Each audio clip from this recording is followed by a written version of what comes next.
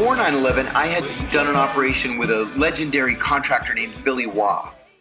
And, Billy had like 14 Purple Hearts, and he had a Silver Star and like 4 Bronze Stars. He was like Audie Murphy. He was so highly decorated. And then he came to the CIA as a contractor. So I ran into Billy in the hall, and I said, "Hey, man," I said, "where you been?"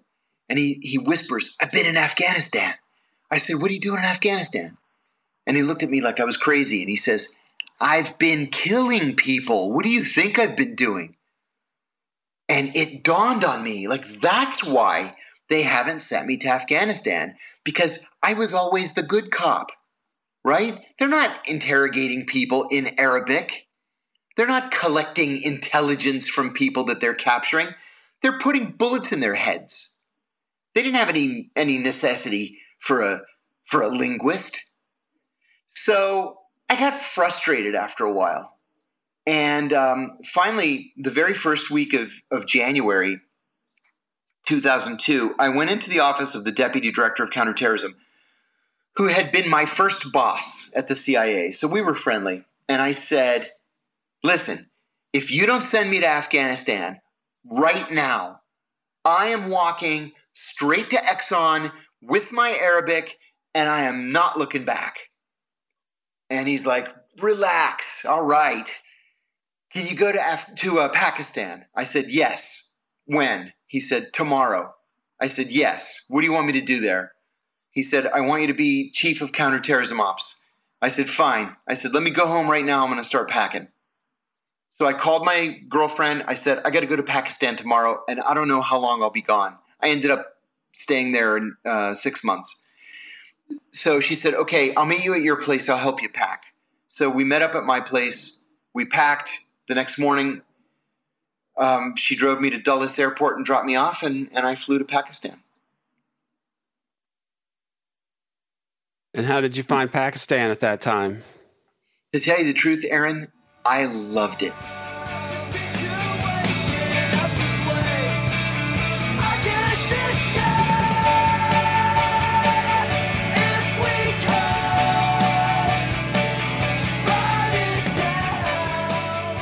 I've heard people say that Pakistan is the people like are very much kinder and warmer than you would ever know as an American. Yeah, the people were absolutely lovely for the most part.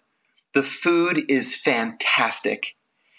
The natural beauty is breathtaking.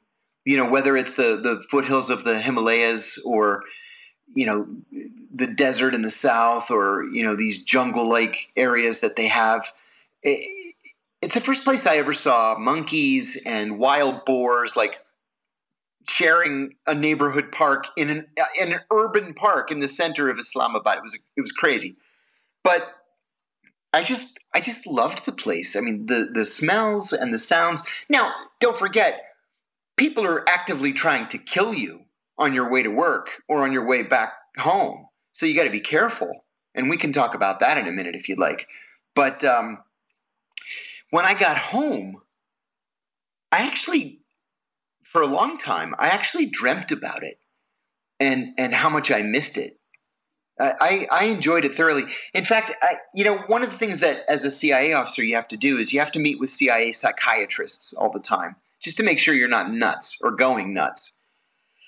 And after the whole Abu Zubaydah thing, and it was extraordinarily dangerous while I was there. It was the height of the war, and the CIA shrink said to me, "I can't believe that you don't have PTSD." And I said, "No, I feel great." And she says, "I mean, like, you don't have any PTSD at all." I said, "No, I'd go back tomorrow if I could." And I ended up going back for another couple of months. I said, you go to work and you do your thing, and then you go carpet shopping and go out to dinner. And they run like Jerry Springer in a loop on Pakistani television all day long. So you catch Jerry Springer and, stay around the embassy, go to the theater at the embassy and watch a movie, which we used to do. It was, 2 or 3 of us in the theater shouting at the screen and stuff. I had a great time. It was a great time. And the work we were doing was important at the time. Right. So this earlier experience where you're one of a small number, I mean, I don't think that there's an excess of people who are qualified to work as Arabic translators. And yet they didn't use you for that. Did you ever come to get any more I mean, you said Oh that it was yeah, because the guy said they were mainly interested in killing yeah. people. I mean, was it that much of a slipshod, reckless kind of No, it operation that they changed. were really, where they don't even want to have people who might be able No, to? not at all. That began to change in November and December of 2001. The idea at first was we were going to so carpet bomb Al Qaeda that there would be just no way that they could survive. And of course, that was completely screwed up, right? They screwed the whole thing up. And Osama bin Laden came down from the mountain under cover of darkness. He was dressed as a woman. He got in the back of a pickup truck and made his way across the border. Okay, that's what we finally came to learn.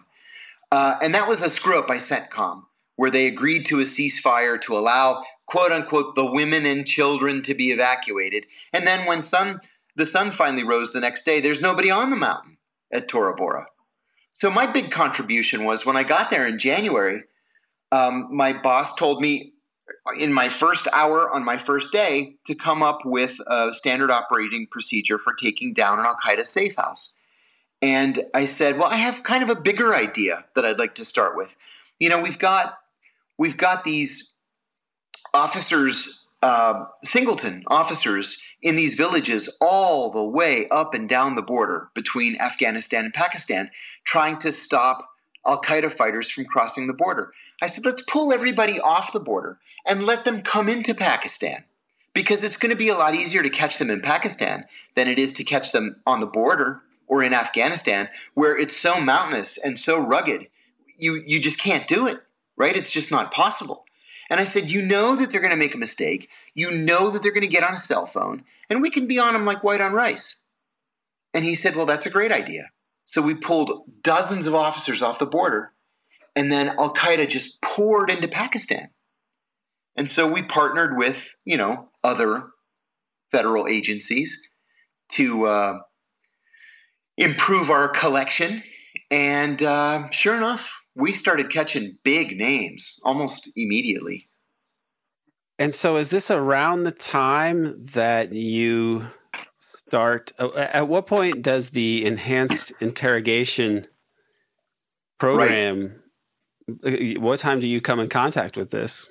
Yeah, that's a good question. So the notion of an enhanced interrogation program, I hate that phrase, was it's an awful, horrific euphemism. That it's worse to say that in my opinion. It sounds, once you understand it, it's worse than when you hear torture. Oh, I agree. So it was first broached at a dinner party in October of 2001. And there are competing stories as to who initially brought it up. Suffice it to say that whoever is lying or whoever's telling the truth, even though we'll never really know, what we do know is that once George Tenet heard about this program, he ordered those around him, the cast of characters that we all know now from the Senate torture report and subsequent reporting, the likes of Jose Rodriguez and Rick Prado and Steve Kappas and people like that, ordered them to work with these two contract psychologists, Mitchell and Jessen, Bruce Jessen and James Mitchell. I think I have that right. And they said that they had been SEER trainers for the Air Force, and that they could re-engineer the SEER training, which was torture training that we give to our pilots in case they're shot down over enemy territory. We torture them so they can get used to the idea of trying to withstand the torture. Great job. Oh, yeah. To be a professional torturer, it's wonderful. I'm sure you can sleep at night with no problems. So, well, they're your friends at least, so then that makes you feel better about it. You can rest assured that the Russian roulette they're making you play really doesn't have a bullet in it, if that makes you feel better. So we paid them $180 million for their expertise. And then they came up with this program. Well, the program was there by March of 2002, but we hadn't caught anybody yet important enough to try the program out on. That was just an excerpt from the American Exception podcast. To hear the whole episode, as well as archived and new episodes, please subscribe to the American Exception podcast at Patreon. There's a link in the show notes, or you can just go to patreon.com/American Exception. Subscribe and you can join us as we illuminate the dark side of the U.S. empire.